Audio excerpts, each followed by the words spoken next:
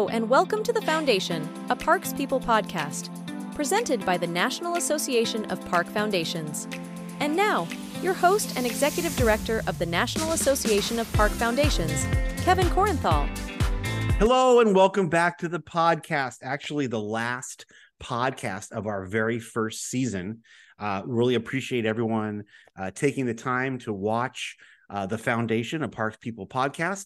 We try to do interesting conversations with park and rec folks from around the country in 20 to 25 minutes or less.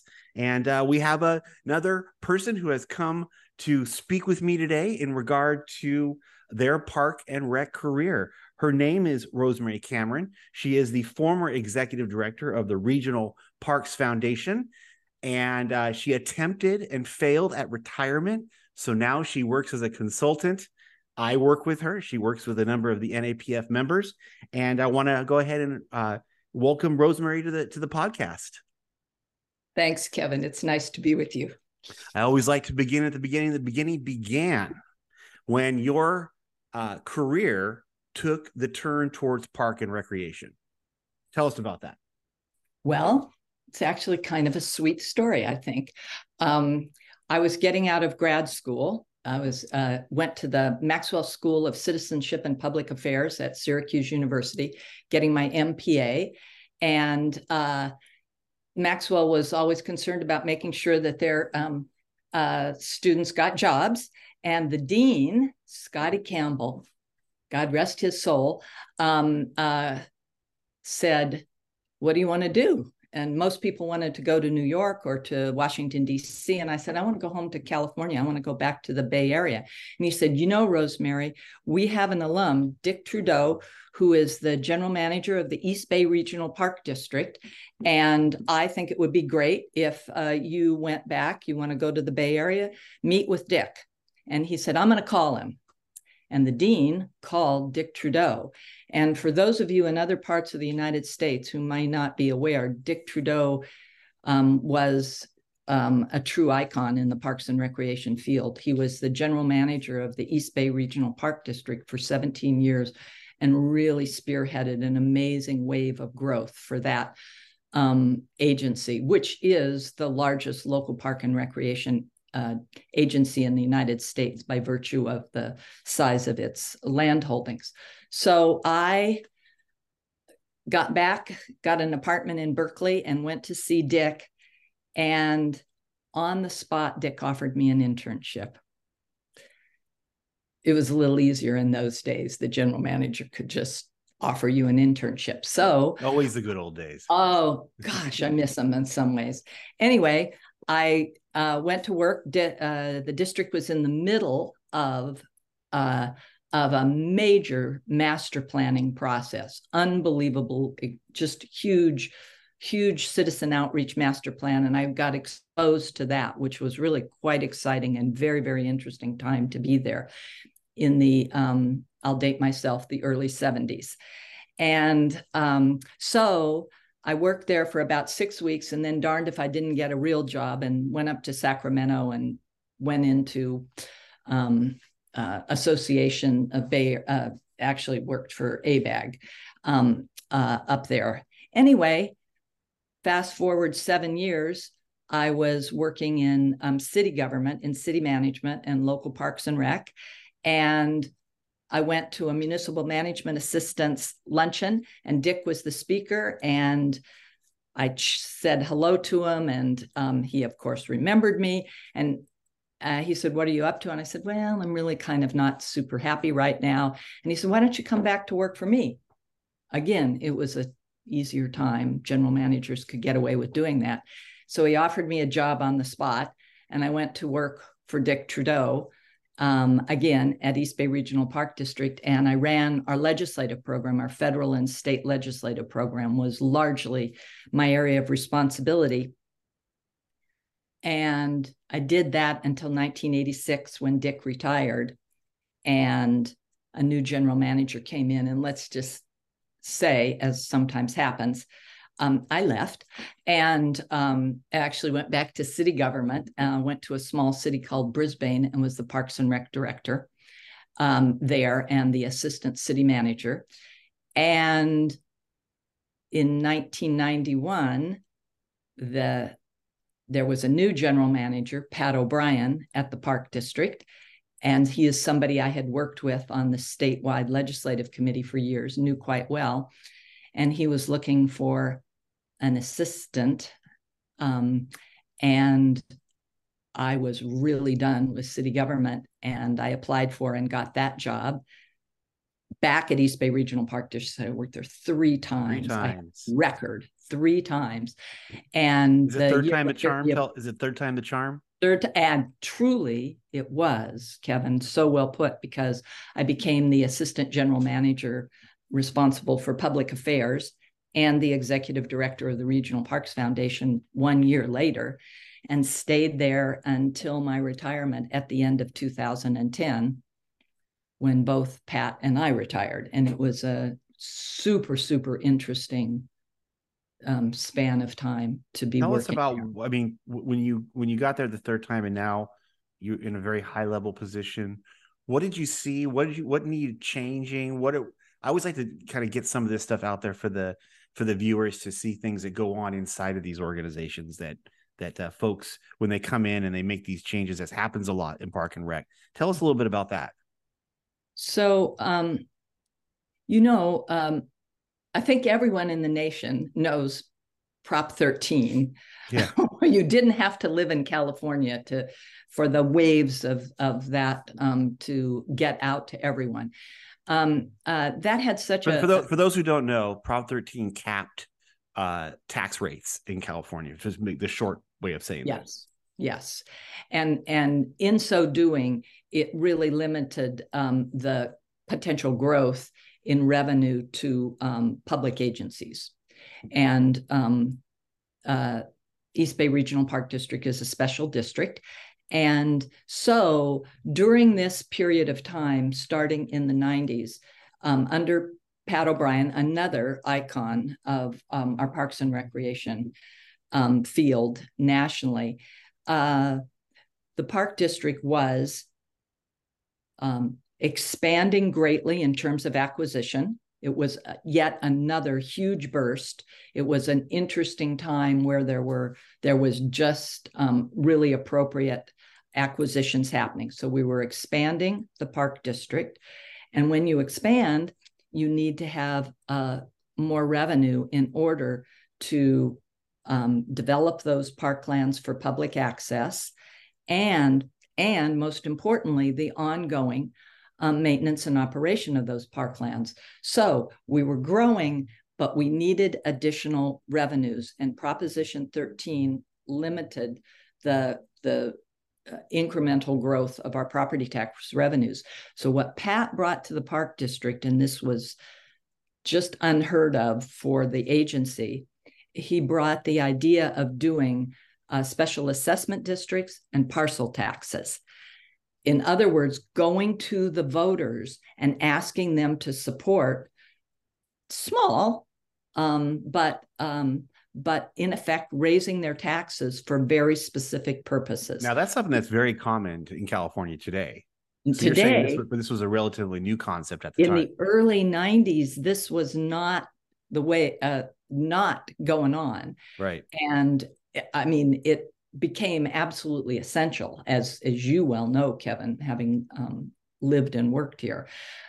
And the thing that is crazy, perhaps to people in other parts of the country, is that because of Prop 13, anytime you go to the voters, and you have to go to the voters to ask them to support a tax increase, and it has to be approved by a supermajority. In other words, 2/3 of the voters have to support it.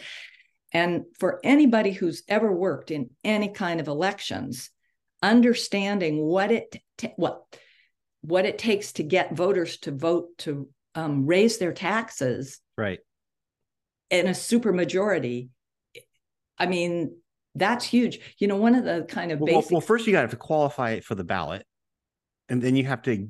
Once it's on the ballot, you have to get 3/4 of the electorate to vote for it. I don't know if people really. I want to make sure that people understand, like, not 51%, no, 3/4, 75%.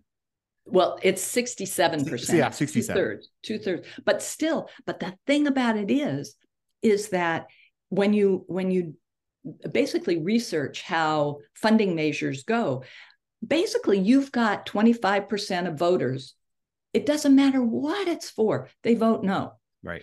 So if you need 67 and you've lost 25 just because that's the way it is, and it is, I've seen this. I can't tell you how many elections I have worked on now. You lose 25. So you basically have what, 8 points that you can play with in order to hit that 67 threshold. So it's really hard, and the amount of work that goes into it, and organizational preparation. I mean, your organization has to be respected. Your product has to be loved and enjoyed. You have to be reasonable in what you're going to the voters asking for.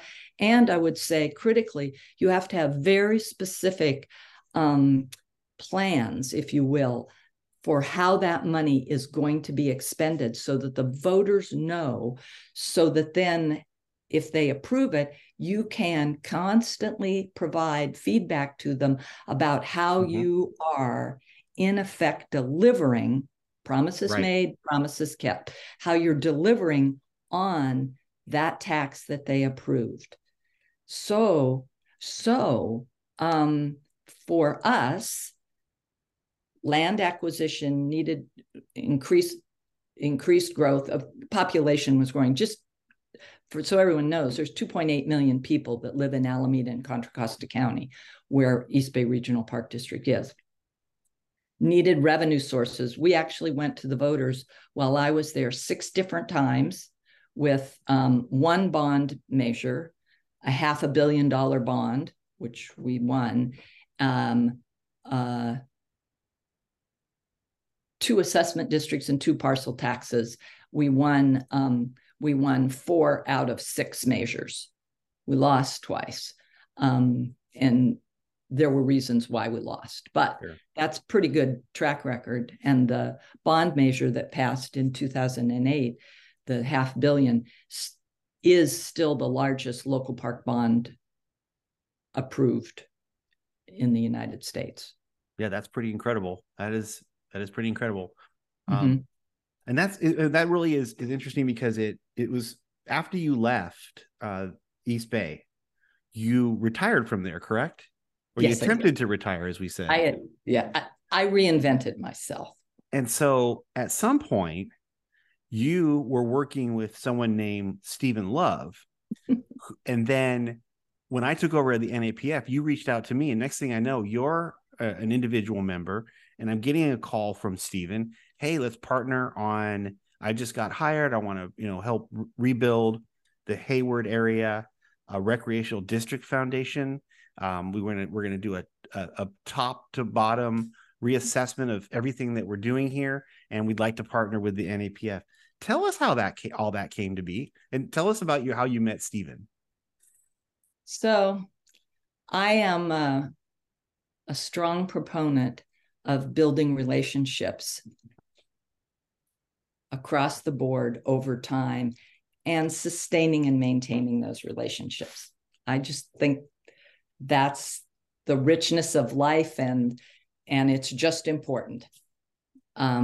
So when I became assistant general manager for public affairs and the executive director of the Regional Parks Foundation, and walked downstairs to meet my staff, there was Steve Love. And Steve Love was my administrative analyst too. And Steve specifically worked on Regional Parks Foundation work. He has an accounting background. He was just the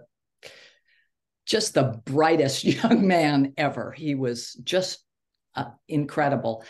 And in effect, Steve became my partner in really rebuilding the Regional Parks Foundation, which we could talk about more specifically.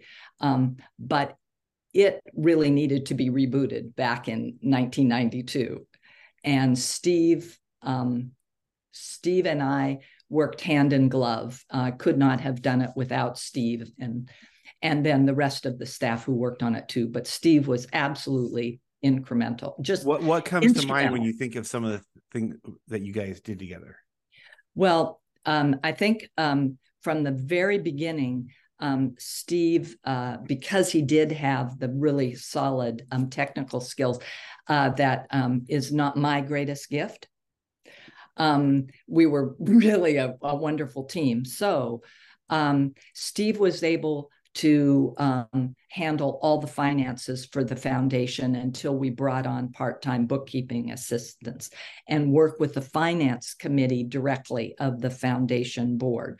And that was a really important thing. And then we ended up sending Steve to fundraising school to raise his level of expertise and experience. We put together direct mail campaigns. They'd never done direct mail before, ever. We started a membership program. Steve was instrumental in working with East Bay Regional Park District to really extract what might be appropriate benefits that we could package up and offer as a membership program for the Regional Parks Foundation.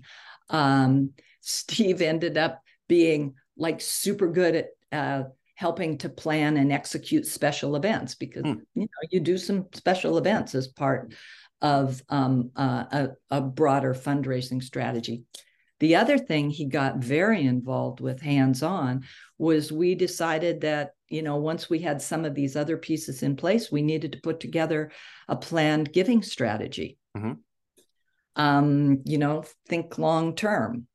And we put together a really top-notch group of volunteers who became our planned giving committee, bank trust officers and estate planning attorneys, and CPAs who handle personal finances. They were just awesome. And one of the things that with Steve's help and those incredible professionals we did was we started doing planned giving seminars and offered it up to our donors and our members. And then we'd hold it in in an outdoor setting or in one of our East Bay Regional Park District facilities. So it was interesting. Like, you go to Black Diamond Mines and go underground and have a planned giving seminar. Man, people do that. And so Steve was instrumental in really building that program out. So I can't say more nice things about Steve and his talents. But the thing that's awesome is that he ended up, after a few years, going and working in university development. In other words, he became a very high-level development person himself. So I lost Steve. But over those years, really what's been the 30 years, Steve and I never lost touch. We would get together and have lunch. We would exchange emails. So what led to the whole Hayward Area Park District Foundation? So the general manager of the Hayward Area Recreation and Park District, who I've known from work that I do here in San Francisco as a volunteer, called me up and said, Rosemary, I need you to come and take a look at our foundation. We haven't had staff for the last couple of years.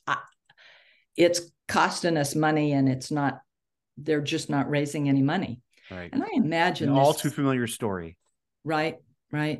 So I went over and on a consulting basis, looked at everything, and put together a report of what I called key operational priorities for the foundation. And then it started with looking at the bylaws. I mean, every foundational document really needed to be looked at by attorneys, updated, all of those kinds of policies and procedures that you need, everything from the whistleblower policy, the kinds of things that show up on your 990 that needs all policies that regularly require updating because times and laws change. Risk becomes greater. Risk becomes greater. And if you don't have them, that's even worse than needing to update them. Right. So we had probably about a 6-page, single-space list of all of the kinds of things that needed to be done. And one of the things that I recommended when you get through those more nuts and bolts things, like you need a website, Yep. You need your own mailing address, was you need to do a strategic plan, because it was really important that the board, which was not particularly engaged, needed to be really motivated and really activated and engaged. And we needed that kind of guidance to set appropriate goals for the next phase of the foundation. But once Stephen was on board as the executive director, it seemed like maybe he had been there a couple of months before he reached out to the NAPF. And so this is the part of the story I'll tell, is we immediately engaged in a board training exercise, which is something that we have now, and that was in the very early stages of developing that program. We've now done that half a dozen times, and it is such a great way to introduce NAPF to the board, to begin communicating effectively with the executive director. And then you can take a look at where you might go for strategic planning. And that's where we're in the process that we're in right now. And we're utilizing all of the latest and greatest tools and processes. I mean, AI is even a part of what we're doing. So we're bringing together some, as the board develops and grows, as we look at both the community inward and those external stakeholders and find out what their interests are. I think this is probably one. I don't want to jinx it, but I think as far as strategic plan processes go, this is one of the smoothest that I've had to deal with. And I think it was all that early communication. Plus, Rosemary, I have to hand it to you for having put all the right people on the bus, getting Stephen into the role over there at Hard Foundation, bringing the NAPF on board. So in our last 3 minutes, from your perspective, where do you see that organization going, and what's next for you? So I think the strategic plan is going to be really critical for us. They've never had one, by the way. They've been around 41 years and have never had a strategic plan. So this is huge, Kevin, huge. So I think it's going to clarify where they really add the greatest value in support of Hayward Area Recreation and Park District. My guess is that leveling the playing field for the communities in the larger Hayward area. There's about 250,000 people. Making access more available across the socioeconomic condition, right? Absolutely. I think that's going to be a huge and really critical and a winner in terms of fundraising. Absolutely. That's number one.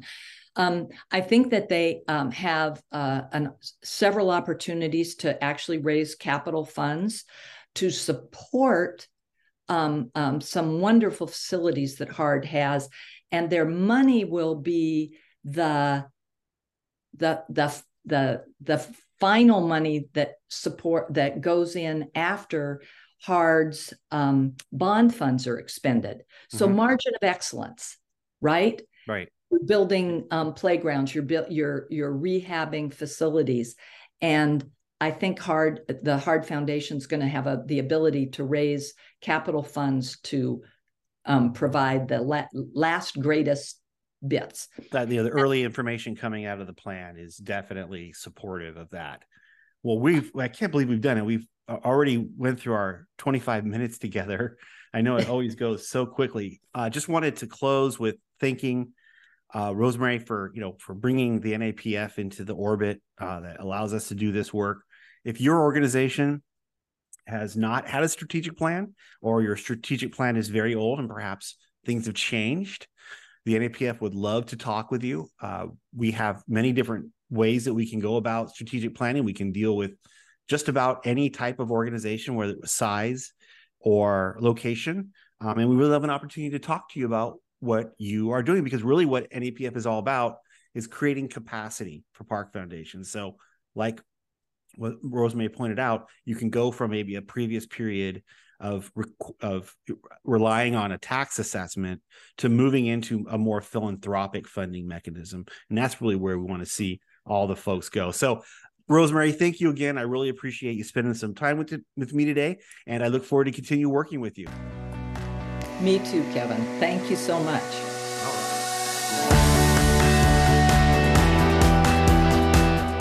Thanks for tuning into The Foundation, a Parks People podcast. If you like what you heard, subscribe to our YouTube channel at youtube.com/@thenapf to not miss an episode. To help this podcast grow, please like, comment, and share with your friends. Have a great day.